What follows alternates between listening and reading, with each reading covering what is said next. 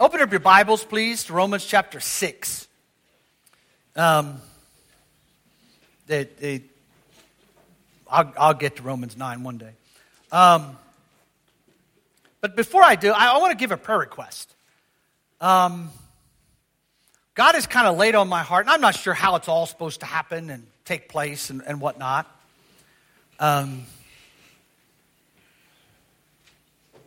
One of these days, Alan, I'm going to have you and Betsy talk about what happens at Brooklyn Tabernacle. On that whole revival thing, 25, 26, 30 years ago, whatever, when Pastor Simbala started at that church, it was just an old, broken down group of about 20, 25 people. They were depressed. They had nothing. They couldn't even pay the bills. Okay? And God called them to pray. That's it. And God called them to pray. Amen. Here's my question. If I call you to pray, will you come? Amen. Pretty simple. I'm totally convinced of this. If we won't, God will just build a group right next to us who will. Okay, so, very important, very important. One of these days, we'll put something together. Maybe we'll have Pastor Zabalich come and tell us about it. Call him this week and say, when you coming? Like he ain't got nothing better to do. I know, I'm just kidding. I'm kidding. I'm not saying anything bad. Just kidding. But no, this is very important. But folks, for 31, 32 years, we've had this, it wasn't always called Riverview Christian Early Learning Center, but it's been a daycare. And God has shown favor on our daycare. Now let me tell you something you don't do. Now listen to me. This week, I think it was this week, we've already been through all the STARS stuff this year and passed with flying colors and did very, very well. And the state came in and did an inspection and we passed with flying colors. And the fire people came and we passed with flying colors, although it was broke this morning. But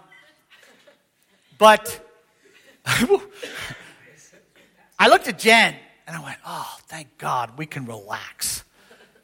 Well, the Southerners have a saying that such and such will break you from sucking eggs. Now, I have no idea what that means.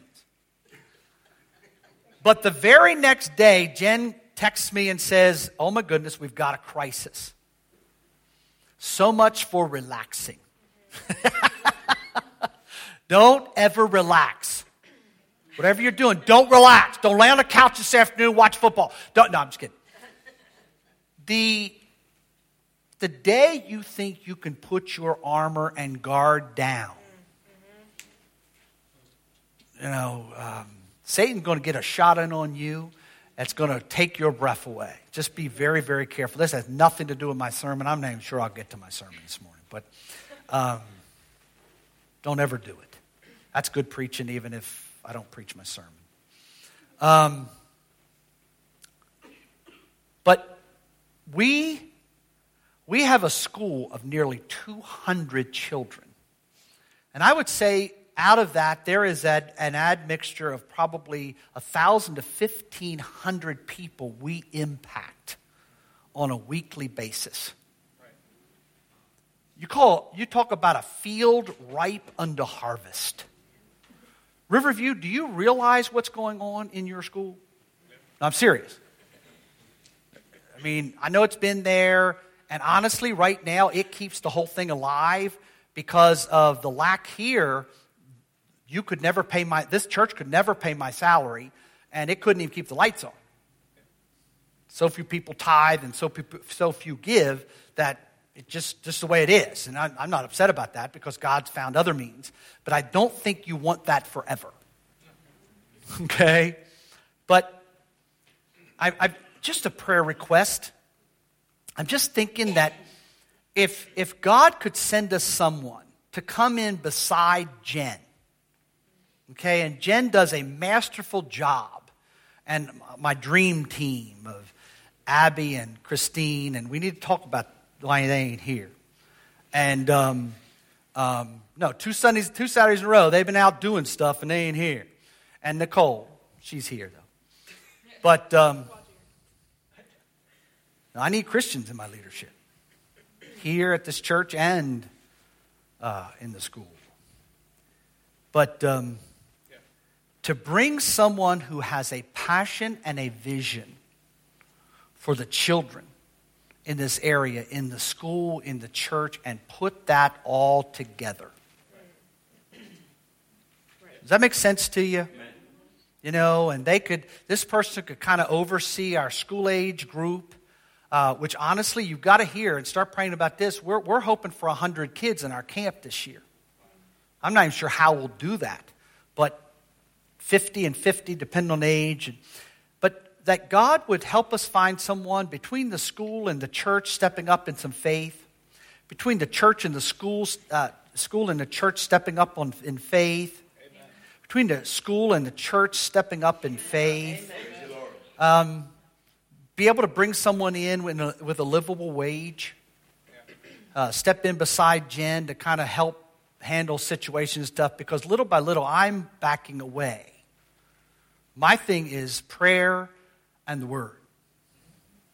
My thing has got to become prayer and the Word. I'll be there to protect and I'll be there to do whatever and handle idiots, but it just,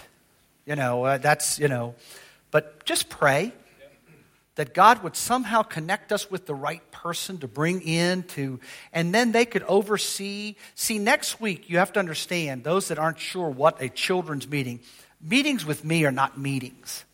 Meetings with me is I want God to come and direct us from age about 1 or 2 to 18.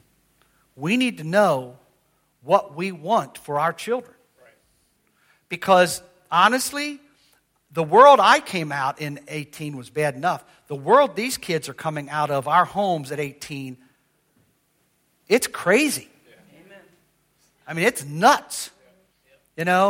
So sending these little wimpy little teenage Christians who had a lot of pizza parties and say they like church, big hairy deal. I want men and women of God at age 16, 18 who are infecting and impacting their school and their college, not young people that are being infected and impacted by their school and their college. Right. That's right. Yeah. Do you understand what I'm saying? And we need somebody to come in here with that kind of vision, not only for the children in the school and the church, but in the whole area. See, to me, if somebody just has a vision for the few that are here, that's a nice Sunday school teacher. Okay? We need people that have a vision for the whole area. Does that make sense? Yes. And can develop something that God would see a value in bringing all of those folk into that system. And it doesn't just have to be on Sunday morning at 11 o'clock. And oversee the training, not only of the children here at the school and the church, but oversee the training of our young families on how do I invest the Word of God and the power of God and the glory of God and the love of God into these young people's lives. Because ultimately, it can't be the church. It has to be the home. Does that make sense? We have about 40, 50 hours a week, and 40 or 50 hours a year. These children are being impacted 60 to 80 hours a week by government schools and television and computer. And if all they get is a half hour here at church, what chance do they have to become the giants of God that they were created to be? And guys, I just don't need parents. I need grandparents. People to step in and say, if you need help raising your children spiritually, I am here. I will be praying with you. I will be praying for you. I will invest in you. I will be there and show you how to invest the Word of God. One of the cool things is in a couple of weeks, Scott is going to start a whole Sunday school class on the Word of God that everybody needs to be there because it's different than me.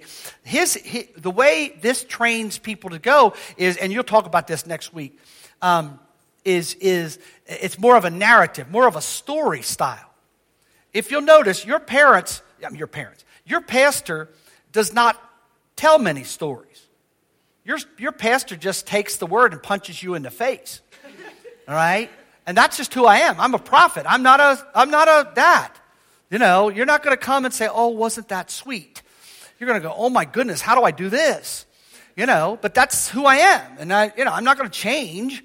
You know, you're not going to change, but you hear what I'm saying? This is very important. Here's the coolest part. We're out to lunch last week to make sure that Scott and Pastor knew what they were doing in February. And I knew that Kay and Mama would keep them straight. But Scott tells me, "Oh, it's 42 weeks long, and there's a children's version that goes right along with the adult version." Wow, what a start. You know, one of the things that's sad is my parents grew up in the church, and we were in church all of my life, and they still, to this day, apologize to us because they never knew how to invest God and His Word in our lives. They depended on the church to do it. You know, and there's nothing wrong with the church. It's fine. It'll go to heaven. But the reality is, you know, we need to be more than just 1 hour a week. Does that make sense? Maybe we need to have, instead of small groups where we just huddle together and tell each other how good we are, maybe we ought to have small groups where we gather with young families and say, "Can we love and invest in you and help you invest in your children?" That might not be a bad small group. You know what I'm saying? You know, and not just kids that are here. I mean, people that don't go to church anywhere or go to church somewhere and they don't have a clue. You know, get with them. I don't know what I'm just rambling, but do you start to catch my vision a little bit? You know, what an opportunity. What an opportunity to go, you know, to this. You know, I mean, I praise God. I've got kids that do, and my grandkids, my two oldest grandkids right now, Elijah's not quite there. He'll get there as per his namesake. But, I mean, they'll literally stop you. And they'll say, "We're going to pray about this." Huh? You think Pop-Pop's not excited about that? You know, and you got to understand something. Your kids can teach you spiritually. Because we're too rough and tumble, our souls have been jaded enough that lots of times we don't think that way. They do. They're pure. You know, they'll tell you right away where you're an idiot. They don't say it right out, but they'll show you. And what an opportunity. So pray with me, if you don't mind, this week, that a couple of the guys on the district, we were with them this week, and they said, "If you'll give me like a job description," and if you know me, I'm not good at that, because I figure if I got to write a job description for somebody, then they don't need to be here, because then I'm going to have to tell them what to do all the time, and I'll just fire them. But to write up something to kind of, because we need an entrepreneurial spirit here, don't we? Because honestly, at this point, we really have nothing and no one who's kind of heading this whole thing up. There's some good things happening, but we need somebody who comes in here and has a dream. Yes. Yeah.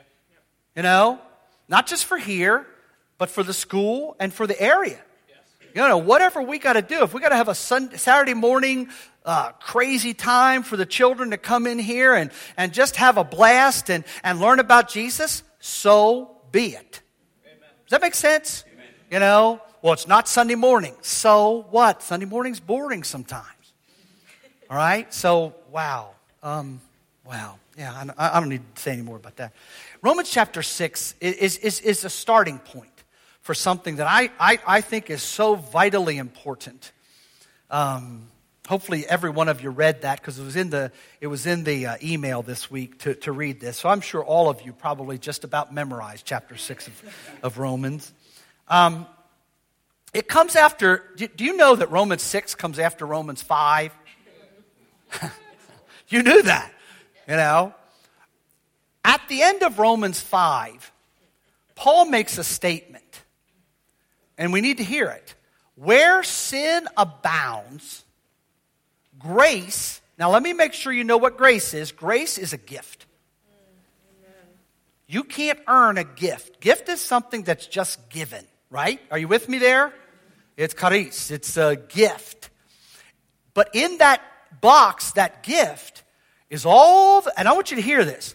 You have by the grace of God, when the Holy Spirit enters your life in what we call the new birth, you have everything you will ever need for eternal life, abundant and free in Him. I hear people, oh, well, fill me. Well, just get out of the way. He's already there. Okay? You have everything you need. Where sin abounds, grace abounds all the more. Where Satan, we did hear this. Where Satan raises his level, God raises His level all the more. Amen? You know, enough of this stuff, well, Satan's going to get me. Satan will only get you if you let him. You hear me? Satan can't get you unless you decide he's going to get me, and it's okay. Because Jesus Christ died and rose again and sent His Holy Spirit. He can't do nothing unless God lets Him. And God ain't going to let Him unless you let Him. Okay? But where sin abounds, God's grace abounds all the more. And this is where you get the goofy statement at the beginning of chapter 6. What shall we say then? Shall we go on sinning that grace might increase? Now that's kooky. But you know what? There's people who think that way. There were people throughout church history. That's what they taught people sometimes. You know, let's sin more so God's grace will abound more. I know that's cuckoo for Cocoa Puffs, but that's the way some people think. You know, I mean, I know it's nuts. By no means. We died to sin.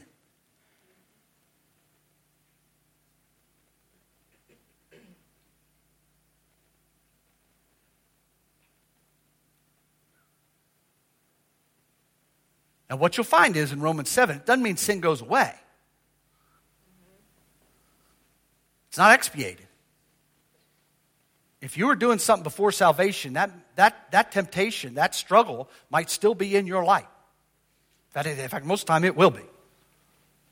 Okay? But you died to it. Let me help you with something that I honestly believe. If you haven't died to it, then Jesus Christ's saving grace isn't in it and on it. Because you still want to own it, you still want to play with it, you still want to control it. And Jesus doesn't inculcate himself in something you control. The great struggle and fear and pain that I have is so many people who call themselves Christians, and there's no holiness and there's no power. Because they're still in control. Now, you that have been Nazarenes for too long, you need to listen to me. Okay? I grew up with this thing. Supposedly it was John Wesley. As I read John Wesley, it's not John Wesley. It was just us. We get people saved. Just ask him in. That's all you need to do. Okay. And what happens is they never realize that when you get saved, you need to be crucified with Christ.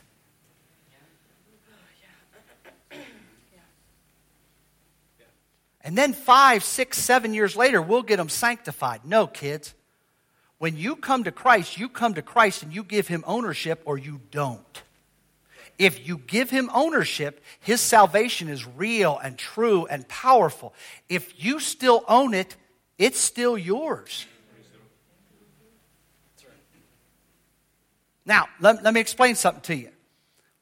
The thing that I hate the most is because I've given my whole self to Jesus, He continues to show me stuff that I haven't given to Him. I hate that.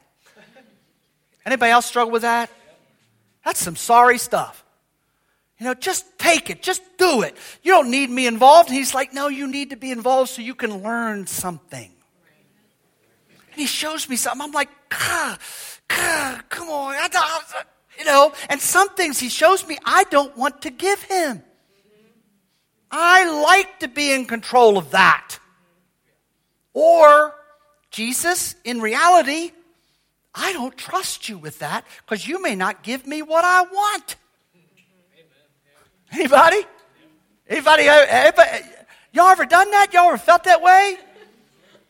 Jesus, you're too stinking slow. You don't really understand. So I'm going to help you out. And Jesus is like, no, you help me out and I'm out. Are you with me there? Do you understand what I'm saying? And you've got to understand something. This is a battle. Tell me if I'm making noise. Huh? He's going to take it. Next week when he takes away the steps, I'm going to fall right on my head. Watch. I'm not looking at it. Whoa! You know. But guys, this is important stuff. Because there's a lot of folks actually living in absolute powerlessness. Absolute, utter doubt. Because they have not actually made Jesus Christ first, king, priority. And then they're like, Jesus, why am I not experiencing your salvation? Because I'm not owning that, you are. And I don't come into what you own, I come into what you've given to me so that I can take ownership. This is a huge thing, guys. And I want you to look around, and I want you to see your kids, I want you to see your grandchildren, I want you to see those around you, and realize and see what's happening. Because there's a lot of good people that say they're Christians, but they're still in charge. And they're still living under a satanic influence because they've never allowed Jesus. Satan can't get to Jesus, but he can get to me. Because I'm a weak human being. But I can count on this. What I give to Jesus, Jesus will whoop him good. Are you with me? And you need to hear this. And I got 5 minutes. 2 minutes. By no means. We died to sin. How can we live in it any longer? Or don't you know that all of us who were baptized into Christ were baptized into his death? We were therefore buried with him through baptism into death, in order that, just as Christ was raised from the dead through the glory of the Father, we too may live a new life, or the newness of life. If we have been united with him like this in his death, we will certainly also be united with him in his resurrection. For we know that our old self, that old man, that old flesh was crucified with him so that the body of sin might be done away with. That we should no longer be slaves to sin. Amen. Let me stop you right there. If you're a slave to a sin, it's because you have not chosen to die with Christ in that sin. Amen. I am so tired. Well, there's just certain things God doesn't do or can't do. Bunk. Jesus Christ died and took every one of my sins with him to death, and on the third day he rose again, kicking tail and taking names. Amen. If you choose to live in sin, don't blame that on Jesus. I didn't say you don't battle. Don't tell anybody I said this, especially people who think they're perfect. But I don't know anybody who doesn't have a battle. Doesn't mean that you want to allow Satan to have dominion, but I don't know anybody that doesn't have a battle. Just neurotics who are told they don't. But the reality is all of us do. But read verse 7. Because anyone who has died has been set free from sin. This week, I want you to think about that. Are there things in my life that control me that absolutely take hold of my mind and my heart? And I want you to hear this. If you think I'm picking on you, that's your problem. if they're taking hold of your mind and your heart and your life, then that's because you haven't actually given them to Jesus and you haven't actually allowed God to crucify you in that area of your life. And the bottom line is that's not my fault, that's not the church's fault, that's not God's fault, that's your fault. Because you are making a decision to say, I got this. And when we say, I got this, Jesus says, go for it. Right. And any area of your life that you say, I got this, and Jesus says, go for it, you need to understand who actually owns it, Satan himself.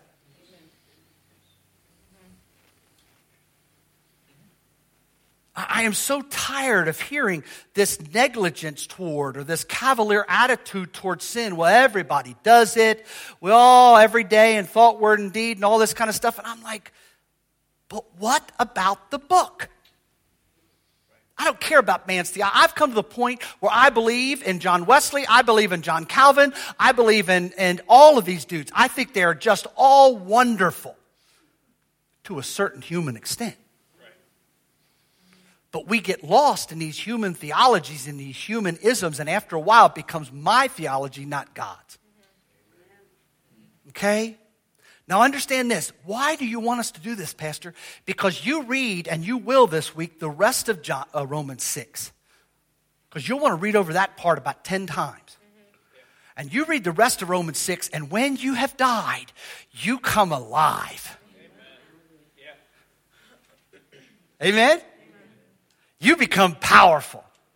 I like being powerful.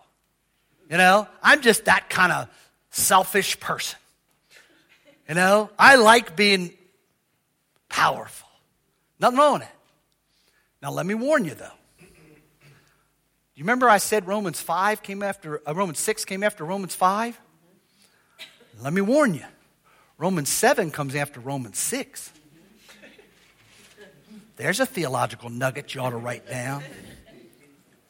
But in Romans 7, the very person that was freed from sin in Romans 6 is doing the very thing that they don't want to do.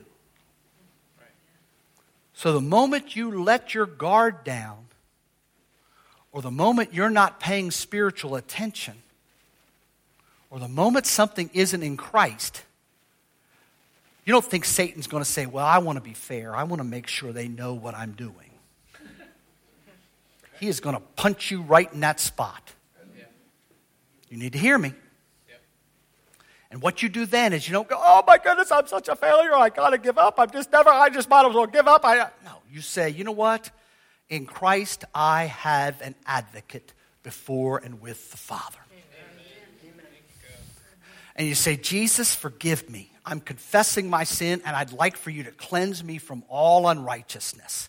And you say, Satan, get out of my face, get out of my life, get out of that area of my life. We're moving on, and you start again.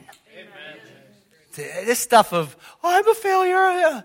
That is Satan talking into your big old thick head. Amen? Amen. Are you with me? Okay? And that's how you teach other people too. Because so many people have just given up. Because they've been taught poorly. Amen? Amen? But then you look at them and say, listen, but you need to put that area of your life under the blood. You need to give that area of your life to Jesus Christ. You need to make him absolute first and Lord of that area of your life. Quit messing with it. Quit holding it. Quit controlling it. You have to let Jesus Christ, because you don't think he's going to come back to that area? Right. Satan is not omniscient. He's not all-knowing. But he's one persistent little dude. Yeah, that's right. But he has no power where Jesus Christ is Lord. Amen. But that can't happen until you die with Jesus Christ. It will happen if you allow Jesus Christ to have that area of your life. And here's the problem with me. I got to give it to him, and I take it back. Give it to him, I take it back. Give it to him, I take it back. Little by little, what happens usually, because I'm very thick-headed. I am very slow. Okay? Little by little, the time before I take it back becomes longer. And eventually, it's all his. But you've got to decide, you've got to get serious about giving that area of your life to him. Amen. And when you do that, he will set you free. I don't care how long it's been in your life. And I don't care how deep it is. And I don't care how many godless, quote, Christians around you tell you that there's nothing can be done. I'm telling you, you continuously give that to Jesus in prayer, and give that to Jesus in prayer, and give that to Jesus in prayer, and Jesus Christ can and will set you free. Amen. Amen? But you got to die.